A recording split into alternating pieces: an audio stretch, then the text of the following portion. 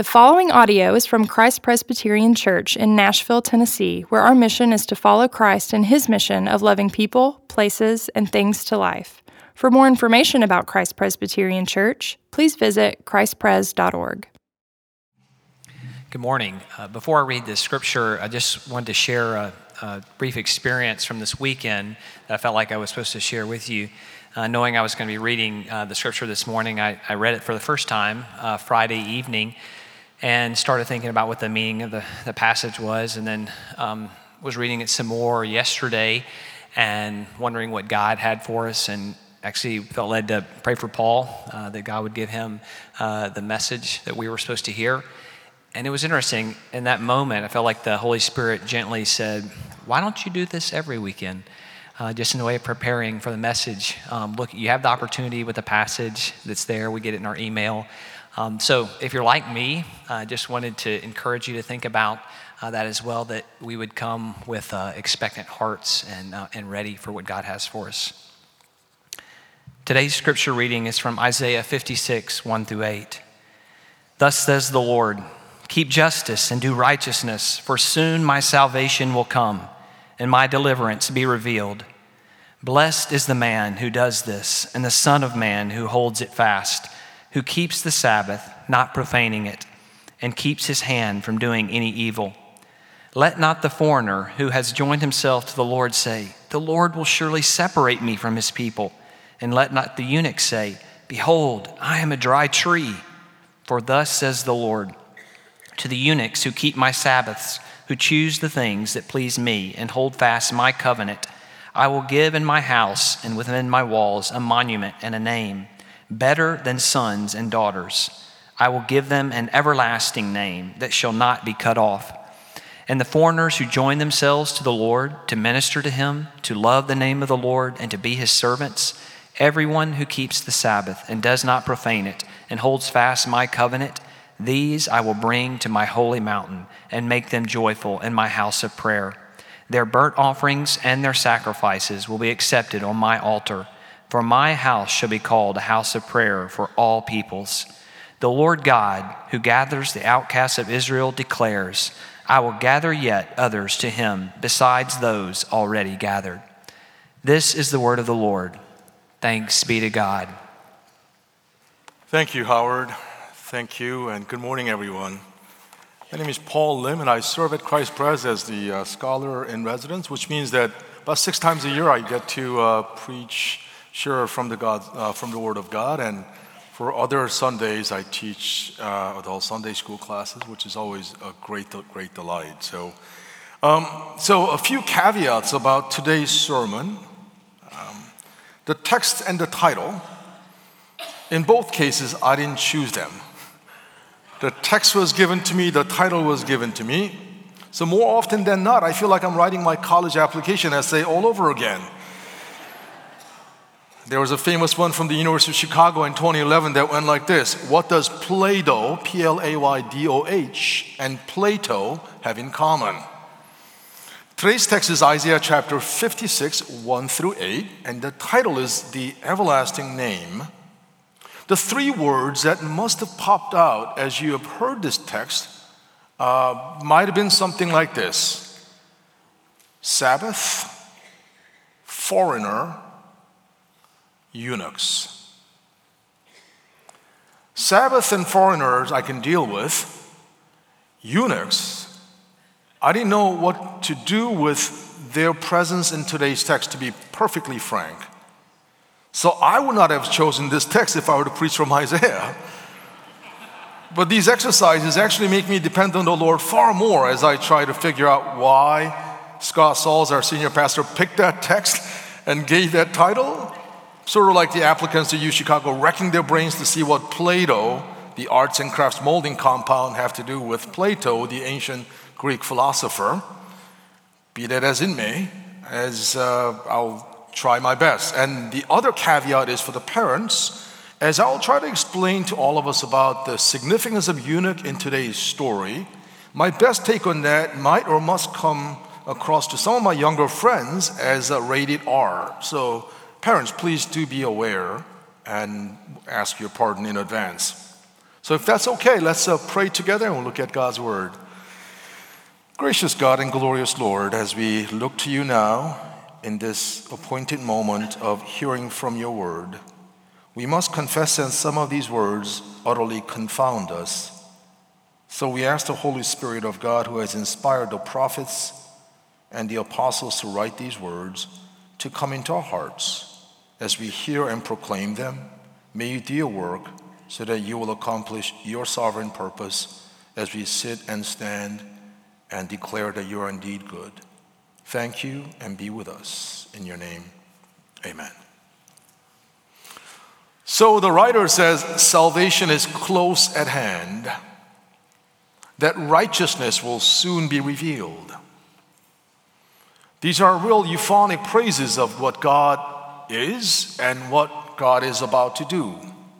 The divine dramatic future foretold through the human prophetic mouthpiece, calling for the listener and the reader of Isaiah's oracles to take seriously the present implications about telling of the future. So we've been, as a congregation, going through the book of Isaiah, and a couple of things by way of reminder. One is that this is a prophetic book, meaning that it's a prophecy, and prophecy, among other things, tells about the events that are yet to come, right? So it's about things that have yet to transpire in the life of Israel, in the life of the prophet Isaiah, and yet God has inspired this person to write them as a signpost of letting the people of God know that God is, for lack of a better term, for real. That what God says will happen, who God says is true. And the other thing that we need to remember about the book of Isaiah is that it may seemingly have nothing to do with contemporary Christian life, and yet upon closer inspection, hopefully we'll get to see that it has a lot to do with our life. A couple of these words that will also be circulating in our sermon today will be words that are somewhat familiar with: insider and outsider. So the 3 points to today's sermon are as follows. One, we are all by nature outsiders. All right, so we're all by nature outsiders. Two, God destroys the insider-outsider distinction. Three, God, the ultimate insider, became the true outsider in Jesus Christ. God, the ultimate insider, became the true outsider in Jesus Christ. So again, we'll talk a lot about insider, outsider, and why it might matter in some significant ways, and also why it does not matter at all in this new covenant. It is, in other words, a sort of an ironic inversion of human priorities and perspectives. So first, to the first point is we are all by nature outsiders. How many of you like to be insiders? I want to be an insider. Okay, thank you, Tim. What about those? I want to be an outsider. I want to be an outsider. Yep, I try this every time and nobody puts their hands up. That's right. By nature, we like to be insiders. If you go to Washington, D.C., the Beltway, they all say, I want to be a D.C. insider. I want to know what's going on, what people are talking about behind closed doors, because I want to know what our nation is going to do. In your schools, in your offices, you want to be insiders. When you're at home, you want to be an insider rather than an outsider. So almost all of our life, we have awareness, however clear or dim it may be, of whether we are in or out. Do you remember that? I remember it when I was a little child. I was about 7 years old. My sister was playing with her friends, and they were doing these jump rope kind of things. I forgot exactly what you call them, but at least when I was growing up, that was usually done by girls. And I liked my sister, and I guess I didn't have my friends at the time, so I wanted to play with her. So I asked her and her friends if I could join them, and they said no. They said, no, because you're a boy, you shouldn't be playing that. Or I forgot exactly what, but that was the gist of it. So as about 7 or 8-year-old boy, I felt the acute reality of being an outsider to this game, right? And throughout our life, I wish that was the only time that I felt like an outsider, or I wish there were more times that I felt like an insider. But throughout my life journey, as we'll share throughout the sermon today, that this is part of what it means to be human, to desire inclusion and to experience exclusion, and back and forth, back and forth. It could be as early as in our sandboxes. Some kids might say, hey, play with us, you're on our team. Or you might be the last one picked, or none at all. Such memories are with us, unless you're like a few of my friends, like Kevin, who's at our church, who have been crushing it from their mother's womb and doing it all the way through their life march. I think most of us know what it means to be in and out, out and in. So who makes these silly rules of who is in and who is out? I wonder about that sometimes. It seems that the Bible is also quite clear about who is in and who is out and why. Take, for example, the story of Genesis and the primordial fall of Adam and Eve. This individual and local account has universal and cataclysmic consequences. This story indicates rather unequivocally that our fall had much to do with our exercise of free will that led us to away rather than to God. We actually chose to be outsiders to the covenant of life and work, but we did so firmly and fully believing that we will become insiders by taking the forbidden fruit and listening to the tempter and to ourselves rather than to God.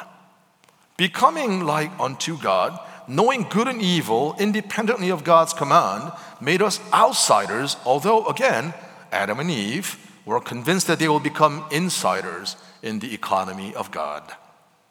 That confusion, this categorical inversion, has been plaguing human nature ever since that day, I must say. Ever since then, we have made much ado of who is in and who is out, who is part of this club, who is part of this society, and so on and so forth. We see these two words from today's text that clearly connote the idea and reality of being outsiders. The lexical choice, the word choice by prophet Isaiah for this purpose are foreigners and eunuchs. Foreigners and eunuchs. I don't know when the last time it was for you to use the word eunuch in your everyday conversation. I used it last Sunday with Howard at lunch, actually. I told him that I was preaching from this text, and I said, it's actually a bit of a trouble for me because I don't know how to interpret this and how to kind of, present it to our context today.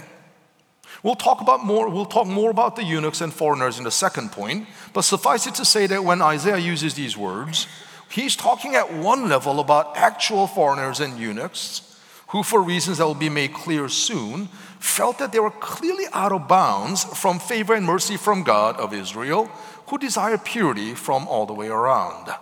Let me illustrate it in two ways.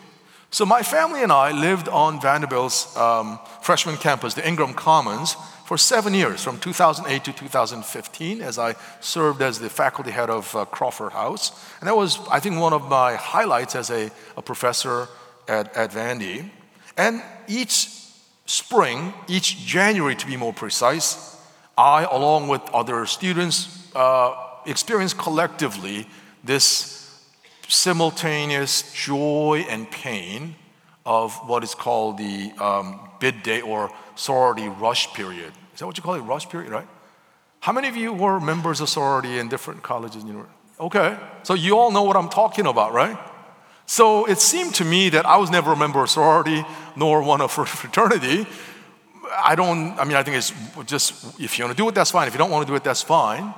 But I think I, along with the RAs, felt that pain because some young women in our house wanted to be in this one house and then become a member of the particular sorority, and then you settle with the other one, or sometimes in the worst possible scenario, you may not get a bid. And that was apparently and quite really a crushing blow to their psyche and a sense of ego and sense of self. 2 or 3 Greek letters emblazoned across their sweatshirts or hoodies or t-shirts seemed to indicate who was truly in and who was abjectly out, who was really cool and who was unfashionably cold. And we experience things like that. I think for me, we know that's reality inside and outside, and we experience it. We experience it even in our youth groups, I think, or in our adult groups or children's groups. We experience that. We might want to say, no, that doesn't happen, that doesn't exist, but we know it does. But I think that 7-year experience of living with these young women and men about their desires to be included and the experience of being excluded taught me a lot about, oh man, that kind of stings, right? The second example I'd like to illustrate is by watching this short video clip with you. It's 1 minute and 40 seconds long, and it's from one of my a favorite philosopher and a theologian. His name is Dr. Seuss. It's called The Sneetches. If you know that story, how many of you know the story of Sneetch? Oh, right, okay. I highly, highly recommend it for you to read it. If you haven't read it to your children or with your children, I encourage you to do it. If you're a big child or adult, you haven't read it, you should read it. Or if you're lazy to read it, just watch the YouTube video. Because it'll teach you a lot about identity, exclusion, and inclusion in ways that only Dr. Seuss can teach. So can we watch it? With whom could you most really identify in that skit? Me? I felt like the guy walking like this, twinkling, twinkle, twinkle, stupid little star in some ways. Who makes up these rules about green stars? Who makes up these rules about who's in and who's out? And how often that becomes reasons for us to feel like your spirits are crushed. So I want you to think about the most crushing experience you've ever had, and I want you to think about the foreigners and eunuchs that this Bible text is talking about. The eunuchs and the foreigners felt like those Sneetches without their stars. Felt like they're completely outsiders. They're not part of the in crowd, however the in crowd is defined. And then what we will see today in today's text and the sermon is God's marvelous inversion or turning around the narrative to remind the outsiders that they're actually in. To remind the eunuchs, they who had the experience of having their male organ cut off and horrific experience, that you therefore have no prospect of having a child. You are not a true human being. And yet God says, oh, no. You feel like you're a dry bone, I'm going to include you. To the foreigners who feel like, they're ever a second-class citizen, third-class citizen, they don't really belong to the covenant of grace. To them, God says, no. You don't know what I'm about to do. I'm going to include you, and you're going to be shouting at the top of your voice saying, the Lord has done amazing things. You see, the beauty of the gospel as proclaimed and enacted by the people of Israel and the early church is that God is in the business of turning the tables over. And thus that leads to my second point. God destroys the insider-outsider distinctions. So I said that we are by nature outsiders because of this reality called the total depravity of humanity. That the Bible is pretty clear that we by nature desire life independently of God. Even though we hear from here and there that God is the source of all life and joy and beauty and truth, and yet we seek to establish it apart from God. And because we're really afraid that if we actually give ourselves surrendering to God, God is going to destroy us. God is going to give us second best, third best, but not the best as I really desire. So we are by nature outsiders. But then that leads to the second point. God destroys the insider-outsider distinction. So here the text talks about foreigners and eunuchs. You may be an outsider by birth or by circumstance according to today's text. I'll say that God destroys the insider-outsider distinction by God's gracious and merciful act of radical inclusion. All right, a few words about inclusion then. We hear the word inclusion a lot and everywhere today, whether in high school classrooms or college websites, whether in corporate America or inside Madison Avenue's conference rooms discussing the way to monetize on our mantra of inclusion. So often these wonderful concepts of diversity and inclusion and embrace, rather than uniformity, exclusion, and rejection, have their roots in the gospel, the Exodus story for Israel, and the story of Jesus. And yet, for many secular atheists, they think that the idea of inclusion, identity, and diversity are traceable products of the secular revolution of 1789 or the French Revolution, also known as, and I say that that's not entirely correct. Neither is it true as many conservatives think that the ideas, and conservative Christians included, some of them, that these ideas have nothing to do with Christianity.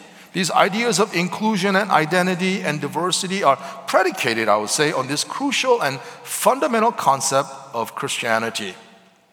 Ready for this? Transformation through conversion.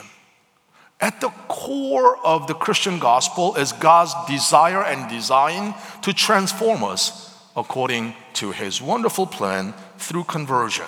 That God will be the one who will reorient my calendar, your calendar, my bank account, your bank account, our mating patterns, our drinking behavior, our reading habits, our musical taste, and ultimately and most inclusively, our worldview. God will graciously include me and you and bestow upon us a new identity. And with God, there is true diversity. And we'll get back to this at the end of the sermon. As I mentioned to you earlier, foreigners and eunuchs, two words that may not be part of our vocabulary on a daily basis. These two people, these two groups were emblematic of the two groups who felt like ultimate outsiders from the God of Israel and the community defined and created by the Torah.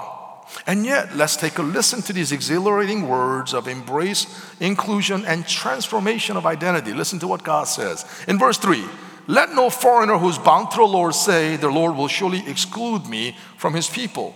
And let no eunuchs complain, I am only a dry tree. Furthermore, to the same eunuchs who felt that due to his physiological deficiency because of the trauma done to his genitalia, who believed thus he was less than a human being and certainly outside of the bounds of God's blessing, the Lord declares, I will give within my temple and its walls a memorial and a name better than sons and daughters. I will give them an everlasting name that will endure forever. Friends, as I said, the title of today's sermon is the everlasting name.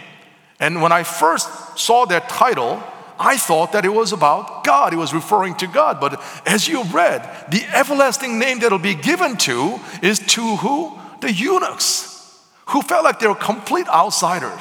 You know, you and I actually have a lot in common with these eunuchs. You know why? They could not have children. Thus, they were really afraid of this one thing, and that is being forgotten. Being forgotten. You know, you live your life doing whatever you do and you get forgotten. People completely forget you. They suffer from some kind of collective amnesia and they see you, but they don't know who you are. They have no recollection of you, no remembrance of you. And that would be a horrible thing, right? You live your life only to be forgotten completely. That's why the Lord says you will be a memorial and a name better than sons and daughters. What does that mean? Most of us, we are remembered by our families, yes? Right? Our friends may not be at our funerals or may not even remember us, but our families will remember us. That is at least our hope. That our families, so when it says that, you know what, your name will be better than having sons and daughters, that means God will do such a wonderful thing that these eunuchs who felt like they're completely cut off from God, literally and figuratively, that they will be included and grafted in so that you will be remembered. Well, guess what? They are being remembered in July 2019 here in Nashville, Tennessee. A group of Gentiles here are talking about these eunuchs and saying that what a wonderful thing that God prophesied that they will be included. You see how the prophecy has come true. So what is the criterion for this inclusion for the foreigner and the eunuch? This is very, very important. Because when the secular culture talks about inclusion, that means you don't have to change at all. You just come the way you are and we'll just leave you alone. There is a universality of invitation. Come the way you are. But the gospel inclusion is that Jesus says, come all of you who are heavy burdened and weary, and I will give you rest. Two things. Jesus says, I know you must be tired, you must be full of anxieties and ambivalences and anger and all the ideations that are negative about your current situation. And Jesus says, I don't care where you are, but come. As you come, as you take the first step, as I have made the first step for you, as you will do so, what I'll do is I'll change your heart. I will transform you. I'll transform you into the beautiful bride that you could not dare imagine was possible. And Jesus says, you come to me and not to other deities, not to other things, not to other, don't go to her, don't go to him, don't go to them. Come to me, for I will give you that rest. Because in Jesus, there is a dismantling of the Jewish and Gentile separation and the wall of hostility. The criterion is coming to Jesus, but as in this text, it is the word Sabbath or Sabbath keeping. What does that mean, Sabbath? Our culture is not a Sabbath-keeping culture, right?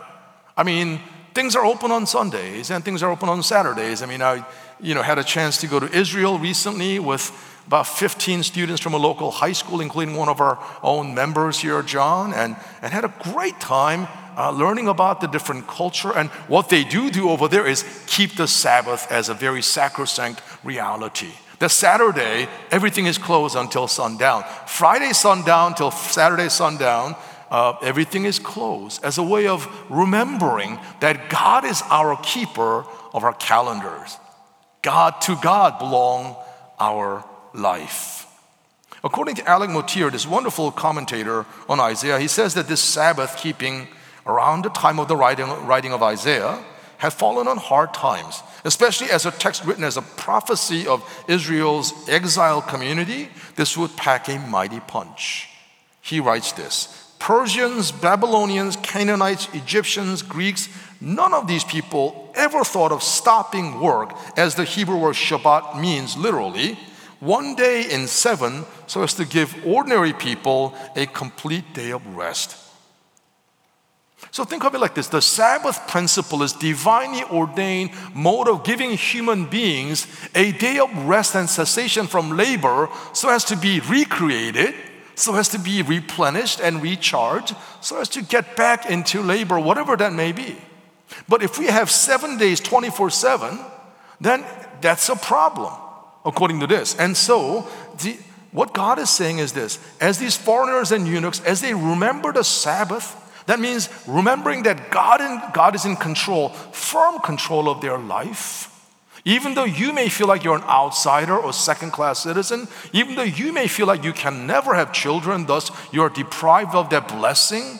So many cultures have talked about having children as a direct blessing from the Lord, then and even now.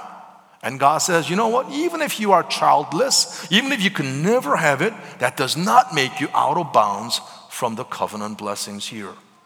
Regardless of whether you're born a foreigner to the covenant of grace or whether your life circumstances have brought you to be a eunuch, always ashamed of your identity as less than a sexually whole being, God says, I'm going to shower upon you these wonderful blessings.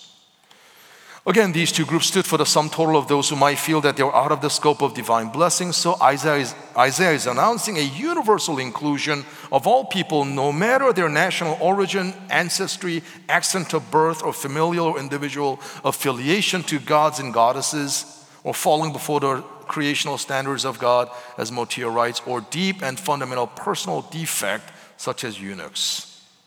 He goes on to write, the middle wall of partition have come down, tumbling down between people and between people and the Lord. Let me try to illustrate it, and this is rated R right here. One of the more esoteric verses in Deuteronomy, the second giving of the law, is found in chapter 23. The first verse of chapter 23, this is the Bible, it reads, no one whose testicles are crushed or whose male organ is cut off shall enter the assembly of the Lord. Shocking words. We say, ooh, that is too much. What does that even mean?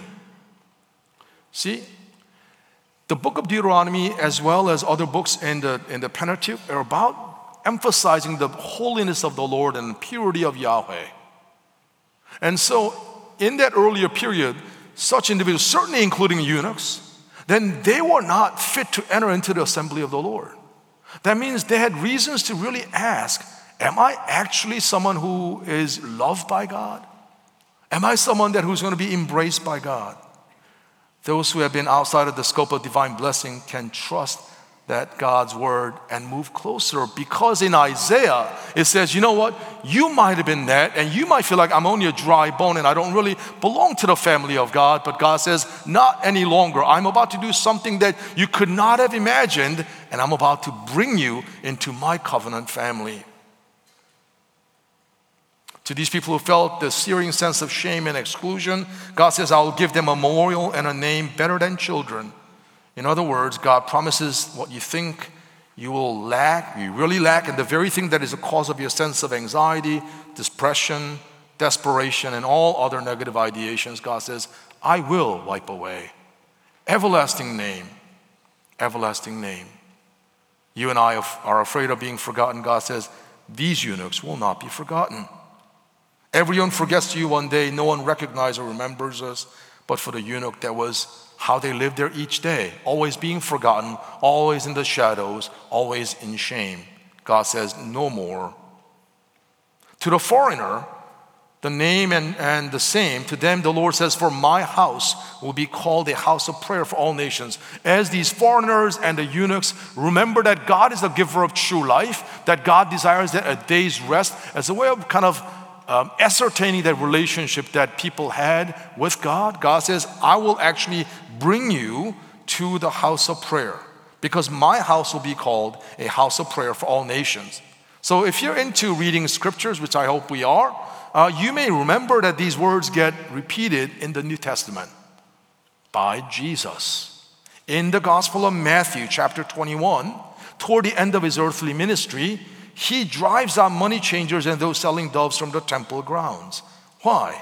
Most scholars believe that such mercantile exchanges and activities were taking place in the court of the Gentiles, even within the temple grounds. While there were Jewish and Gentile distinctions, they could not and should not become grounds for exclusion and feeling of superiority and discrimination on the part of the Jews against Gentiles.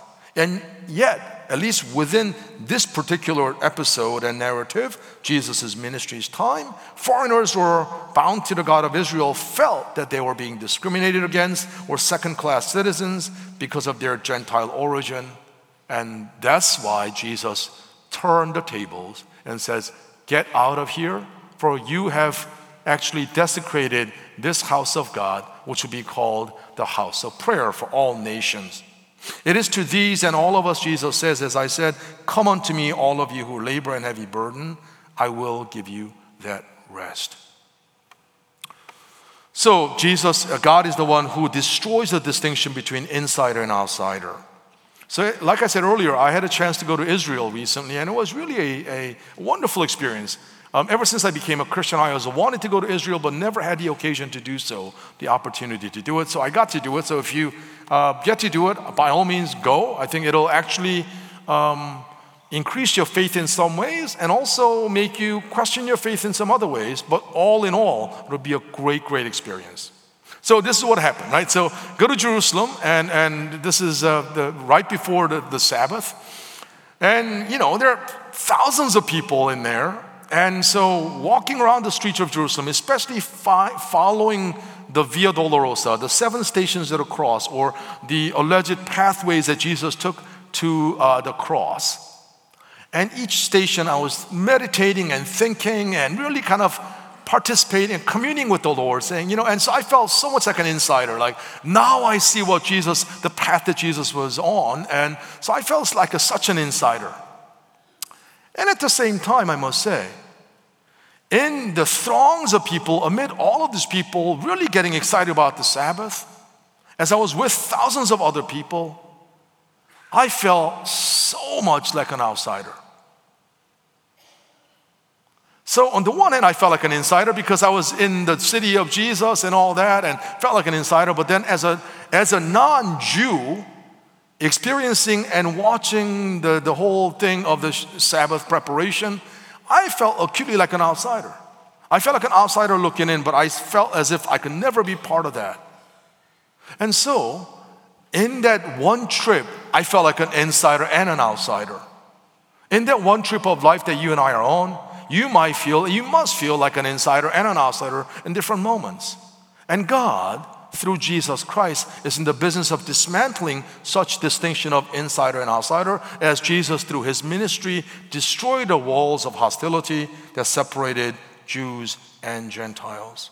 And that leads me to the third and the final point. God, the ultimate insider, became the true outsider in Christ. Sounds too crazy, perhaps. Here's my question. How do I preach the good news from this chapter about foreigners and eunuchs? If the good news has anything to do with Jesus, how do I do it? Let's listen to the words of verse 8 here. He who gathers the exiles of Israel, I will gather others to them besides those already gathered. These are words of prophecy. Here we see the universal scope of the work of the salvation for the God of Israel. The God of Israel says, I am not just the God of Israel, I am in fact the God of all nations. You see, the scope is God choosing a certain individuals, but the purpose of the certain individuals being chosen was not just for you to enjoy that among yourselves and that's it. It is for you to globalize and make it more universal, make it bigger, the scope of those who are going to be beneficiaries of the work of salvation in the life of Israel and for the church. In the ministry of this former carpenter from Nazareth, which is, as we have been there, a true hick town in Israel today, and Jesus is from that city. And it really was, to me, I was sharing with some other friends, that Nazareth was back then a hick town, not a very nondescript and poor city, and it still is.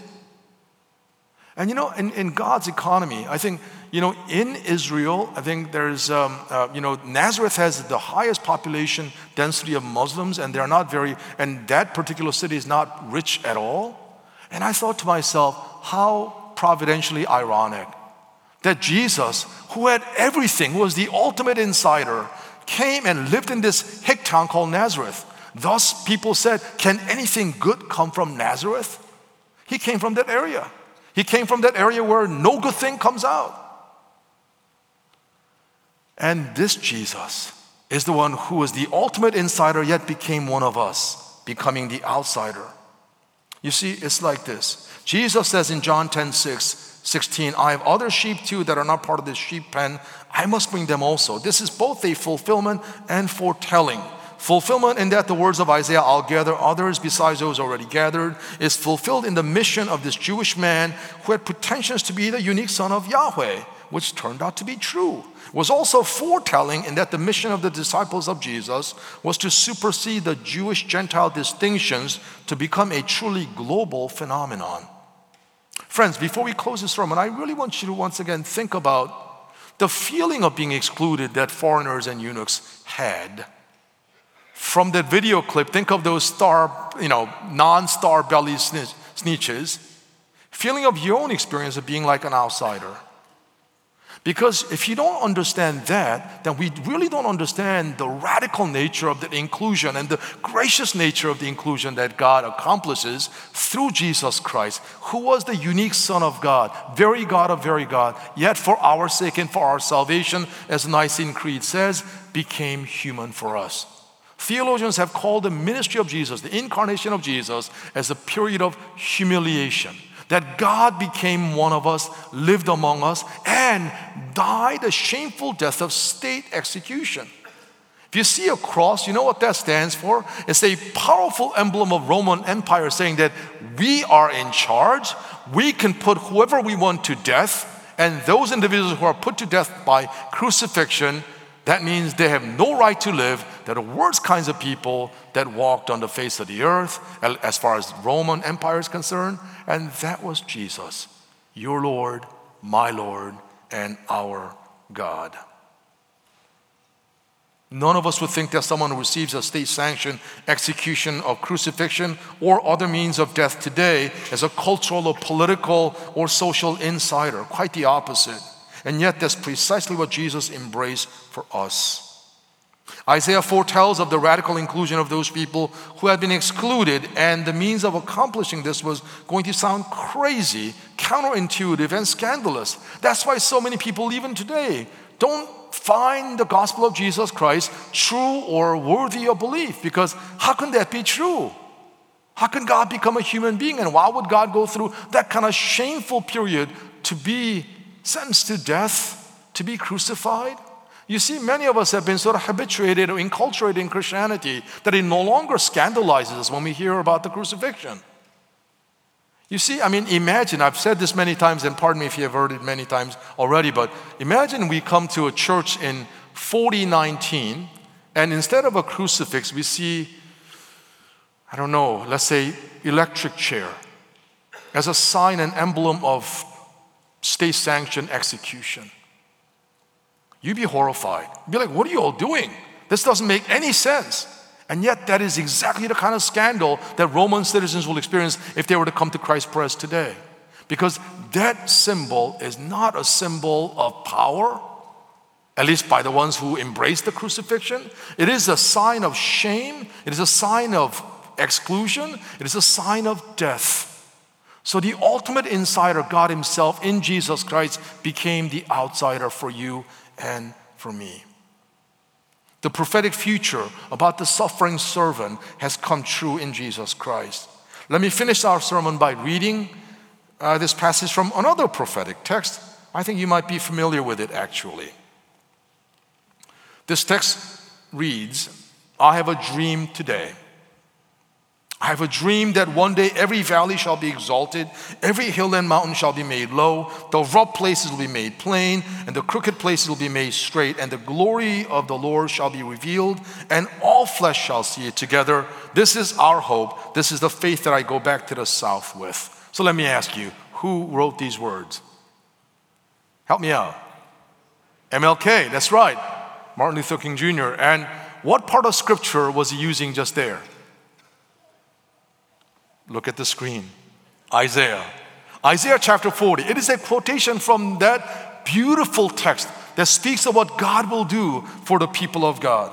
And he goes on to say, with this faith we'll be able to hew out of the mountain of despair a stone of hope. With this faith we'll be able to transform the jangled discords of our nation into a beautiful symphony of brotherhood. So you're right. It is Reverend Dr. Martin Luther King Jr. In much of our cultural discourse about MLK, many among my secular friends don't often think of Dr. King as Reverend Dr. King. They think, oh, he was some kind of activist. Yeah, he was an activist, all right, but his activism and desire for justice was stemming from his commitment to the God of justice, the God of Isaiah. Then Reverend King writes, let freedom ring from the mighty mountains of New York.